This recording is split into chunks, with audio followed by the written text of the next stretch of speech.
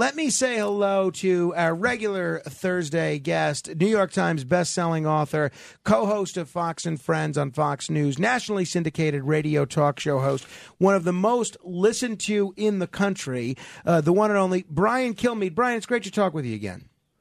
What's going on, Frank? Well, you know, everybody is talking about the interview that you did with Ron DeSantis. It's made a ton of news, not just nationally, but internationally, quite frankly. And you really boiled it down to brass tacks and made news with whether or not he's going to run for president or not. Am I wrong to assume that there's an excellent chance you're running for president? So what I would say is we've got a lot of support. A lot of people want us to do it. I've got business to attend to. This book is part of that. My legislative session's part of that. So we get on the end of that in a couple months. We'll be able to see where it goes. But I do think it's not all just about who ends up running for president. That's important because I think nationally we need a change in direction. But I think our individual states do have the capacity to drive the national agenda. You know, Florida drove the national agenda on so many things, on having kids in school during COVID, on opposing the employer vax mandates and things like that. Education, we've led the way. I like to see a competition amongst all the red states about, you know, who can kind of outdo each other. So I do think it's a blueprint for other states. I do think it can be applied nationally, but it's less about me than about, I think, the underlying principles that we need to restore our country. Brian, after interviewing him, what was your takeaway in terms of whether or not he's running? I think he's running. I don't think there's any doubt about it. I read the whole book, the whole thing, Blueprint Florida, Blueprint for the rest of the country. And one of my questions was, what makes you think it's going to work everywhere? You know, obviously it's worked in Florida, and nobody challenges that. Nobody. So how do you do it in Illinois? How do you do it here in New York?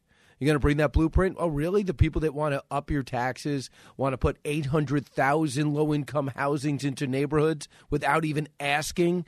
800,000 people into Long Island? That's what they're proposing? Do you think that would ever happen in Florida?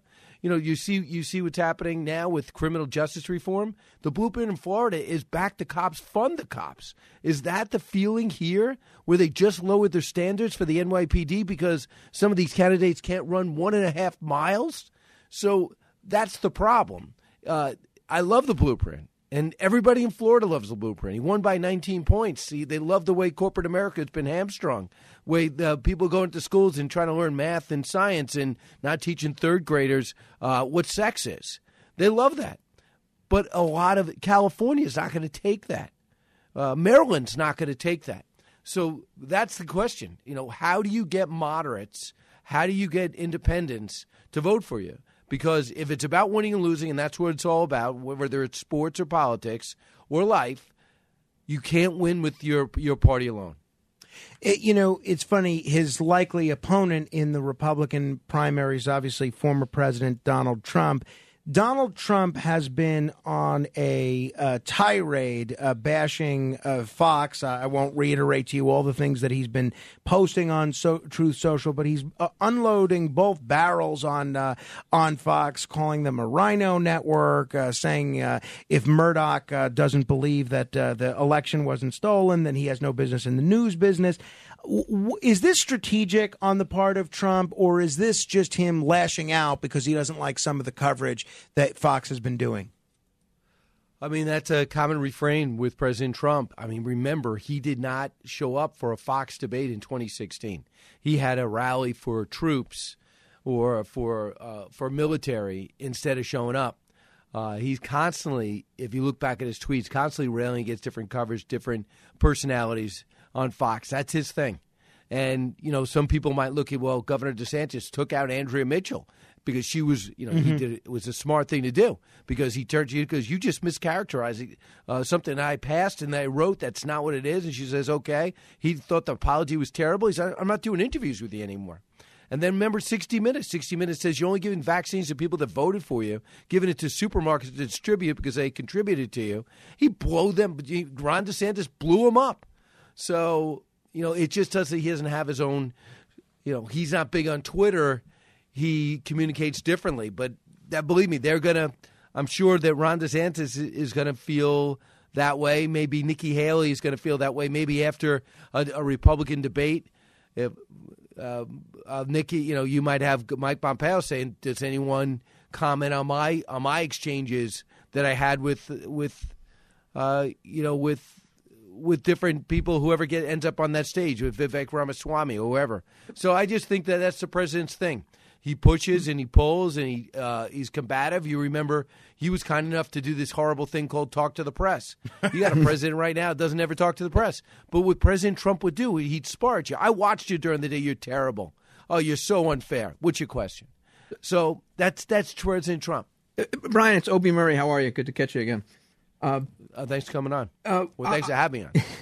It's Frank's show. I'm just a guest here, too. But the question also becomes, how does he beat President Trump in the primary? As Frank says, he's not talking to certain people, and you point out bringing the message of Florida to the rest of the country, and where's that going to go for the independents and the swing voters? But before he gets to that point, he's got to beat Donald Trump in the primary. And I haven't seen the polling that says he can yet. Right. 4 polls, 5 polls have Trump leading. And I think that's got to make the Trump camp feel good, and I thought it was genius and instinctively correct for Donald Trump to go to Palestine. Nobody else shown up, really.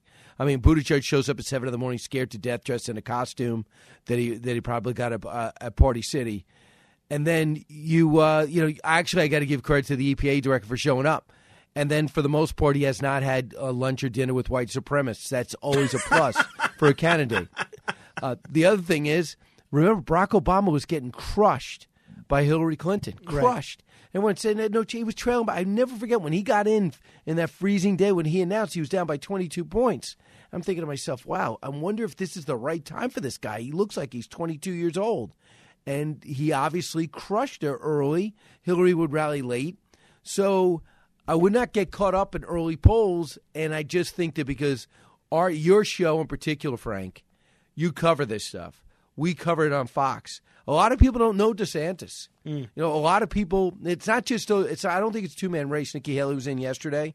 I think Nikki Haley's going to be good. I find it hard to say that Vivek Ramaswamy will probably elevate the conversation. The guy's a young genius. But I also think that Tim Scott is about 2 or 3 weeks away.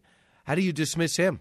I mean, I've been in South Carolina. I walk around the streets with him. It's like walking around with Tom Cruise, not Ted Cruz. Right. And, Glenn Youngkin, Governor Youngkin, was here yesterday having lunch with one of your guests this week, John Catsimatidis. I don't think he'd be so solicitous of taking John Catsimatidis to lunch if he wasn't planning for something big come 2024. And I do wonder how much the wide field of candidates not named Trump actually helps Trump in the primary. But you could drive yourself crazy exploring all these possibilities. In a fun way, though. This is fun, though. It is fun. To me, it is. But obviously, there are very big stakes here. Brian, I think, Brian, yesterday you talked about the Youngkin dilemma almost. He's got one-termer on your show. You're talking about that. It kind of frees him up. Instead of people saying, hey, what are you doing? You just got the job. Mm-hmm. You're in business, and you've just got the job a year and a half. There's so much to do in Virginia. It's a purple state. Everyone's going to be vying for it. Instead, he's like, well, listen, I'm out of here in 4 years. So don't even say I'm not focusing on my job. I think 1 month in or 2 months in, I had a chance to spend a day with Glenn Youngkin. The guy's unbelievably organized, photographic memory, looks at his script. It was like it was in teleprompter. I'm so jealous. He is. You know what I like about it, guys? I want people elected in office that are clearly the kids with the hand up, smartest in the classroom. And I think with Youngkin, he's that kid who also was a Division I basketball player on a full ride in college. So you can't just say he just loved to study the books. Not that there's anything wrong with that. But I think that Glenn Youngkin brings a lot to the table, and I thought his greatest weakness was China. But guess who's been unbelievably aggressive on China? And it's Youngkin, because Youngkin's spent so much time doing business in China. In fact, Trump leaned on him and saluted him in phase 1 of the China deal that got overwhelmed because of the pandemic that came through 3 weeks later. So I find it hard to dismiss him, too. But he's a very nice guy. And I just think it's going to get really ugly on that debate stage if he gets in. Well, I think one of the things, too, you have to look at with Youngkin, he was elected 1 year after the president. And therefore, if he were to stay as governor and not run this time, he can lay the groundwork and be all set so that the next presidential race in 2028, you'll have an open seat unequivocal. Yeah, because and both guys, President Biden and President Trump, would be one-termers. No matter what happens, Trump's gone and Biden's gone after this election. Right, and I think whoever the nominee is, wins. Youngkin would have to be on their short list. Talking to Brian Kilmeade, catch him on Fox and Friends, catch him on his own nationally syndicated radio program mid-morning. Brian, one thing that was very interesting is that there was this week, a Tuesday night I think it was, the House Select Committee on China had a fairly tame, very respectful, very substantive, no fireworks, primetime, bipartisan hearing that focused on the Chinese government's human rights abuses. They discussed onshoring manufacturing and warned about TikTok and vulnerable personal data. Where do you see these hearings going? Obi and I were just talking off air. Certainly very different in both tone and substance from, say, something like the January 6th committee hearings, which also took place in prime time. I think that's a great point, Frank, which, by the way, are you up 24 hours? I mean, if you're watching prime time, did you phone it in yesterday? Were you in a coma to be watching this? But I would say that Mike Gallagher should go out of the way. My hope is he just meets with some Democrats that he thinks are serious and go, guys, let's try to keep this as bipartisan as possible so our infighting doesn't become the story. Because what I think we're doing, what they're trying to do is educate the American public for legislation that should be coming, and it's going to be talked about on the debate stage it's going to be talked about on the stump with Joe Biden, I think, if he has a brain in his head, and for Republicans on the stage. So what you're doing is trying to educate the American people. You put people out there that know, like H.R. McMaster, that know the magnitude of the problem, that talked about how pervasive it is to them buying charter schools and boarding schools, to giving University of Pennsylvania $300 million and what they're doing on universities on every level. So if you can explain that to people and then tell them you got to turn around and to get that TikTok away from your 13-year-old, that's coming down the pike. So I like it. I like it. And Mike Gallagher seemed to me when they first got named by McCarthy as head of this brand new China Select Committee, he said, I'm going to do it. I hope to get Democrats support. He didn't sound optimistic. He is. Now he was pretty pleased. And that's after that marathon debate to find out who the speaker was. They had a chance to really mingle with Democrats. And Gallagher came back and said, I actually think I'm going to get some Democrats on my committee that are going to take part in this. And sure enough, he got 10. And Brian, you mentioned TikTok. The other question was, where are U.S. investors going to invest their money? And the question is, why are they going to go to China when that's listed by BlackRock as one of the top places to invest your money? I think that was a big question there. How do we get them off of that and say invest somewhere else besides China? Right. That's some great questions that I'd love to get these CEOs on, from the CEO of Ford. BlackRock's been the biggest embarrassment. I mean, think about this. BlackRock's out there touting China still, what they're investing in while divesting from anything oil and gas in this country, even though that doesn't maximize profits for their shareholders.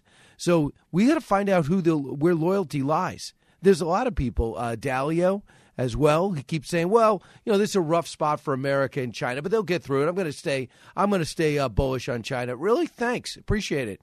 You're one of the richest men in the world. Can you possibly be a little bit red, white, and blue for one time in your life? And what you got to do is shame these people into doing it. And one place to start is Democrats and Republicans telling Nike, which, by the way, is moving a lot of stuff out, Adidas moving a lot of their manufacturing out, believe it or not, Apple moving a lot of their manufacturing out, and salute them while condemning others. Brian, what do you have coming up on both Fox and Friends and radio today? John Catsimatidis is going to be on Fox and Friends at 6:30. His books were excellent. Talking about basically what he went through as a self-made. We're mentioned on the same page, by the way. Yeah. So yes, I'm honored. And me. That's right. Yeah. Now we know a lot of the stuff I had no idea about, like how he started and what happened with his family. But I'm going to talk to him about that. We're also on our show today. I got a great roster of guests. Haley Barber ran the RNC. He's going to talk about what we just talked about Donald Trump leading. What does it mean this early? Senator Daines, he's come out and he knows he wants to see if he could get John Tester out of there. He's sharing that his state with him. Senator Daines is going to be on with us, too. He's also going to talk about the lack of transparency with the Justice Department yesterday. Mark Thiessen's going to be there. Steve Moore, as you know, hosts a show, and we'll do a simulcast on Varney and Company. And Dr. Marty McCary will talk about what we now know about the masks, vaccine, myocarditis, everything, how we were misled, and why this administration is going out of their way not to find out where the origins of this virus is. So Dr. Marty McCary will be there. Well, it's going to be an action-packed show. Thanks, Brian. Appreciate it, as always. Also, Mike DeWine joining us on television on the toxic train debate. Oh, boy. So it's going to be, we got a lot to talk about today. No kidding. All right, Brian, thanks as always. Appreciate it. We'll see you next week. Go get him, Frank. Thank you. If you want to comment on any portion of our conversation, give me a call. 800-848-9222. We'll also do 15 seconds of fame in a moment. Frank Morano here with Obie Murray. You can be heard at 800-848-9222 for 15 seconds straight ahead. The Other Side of Midnight.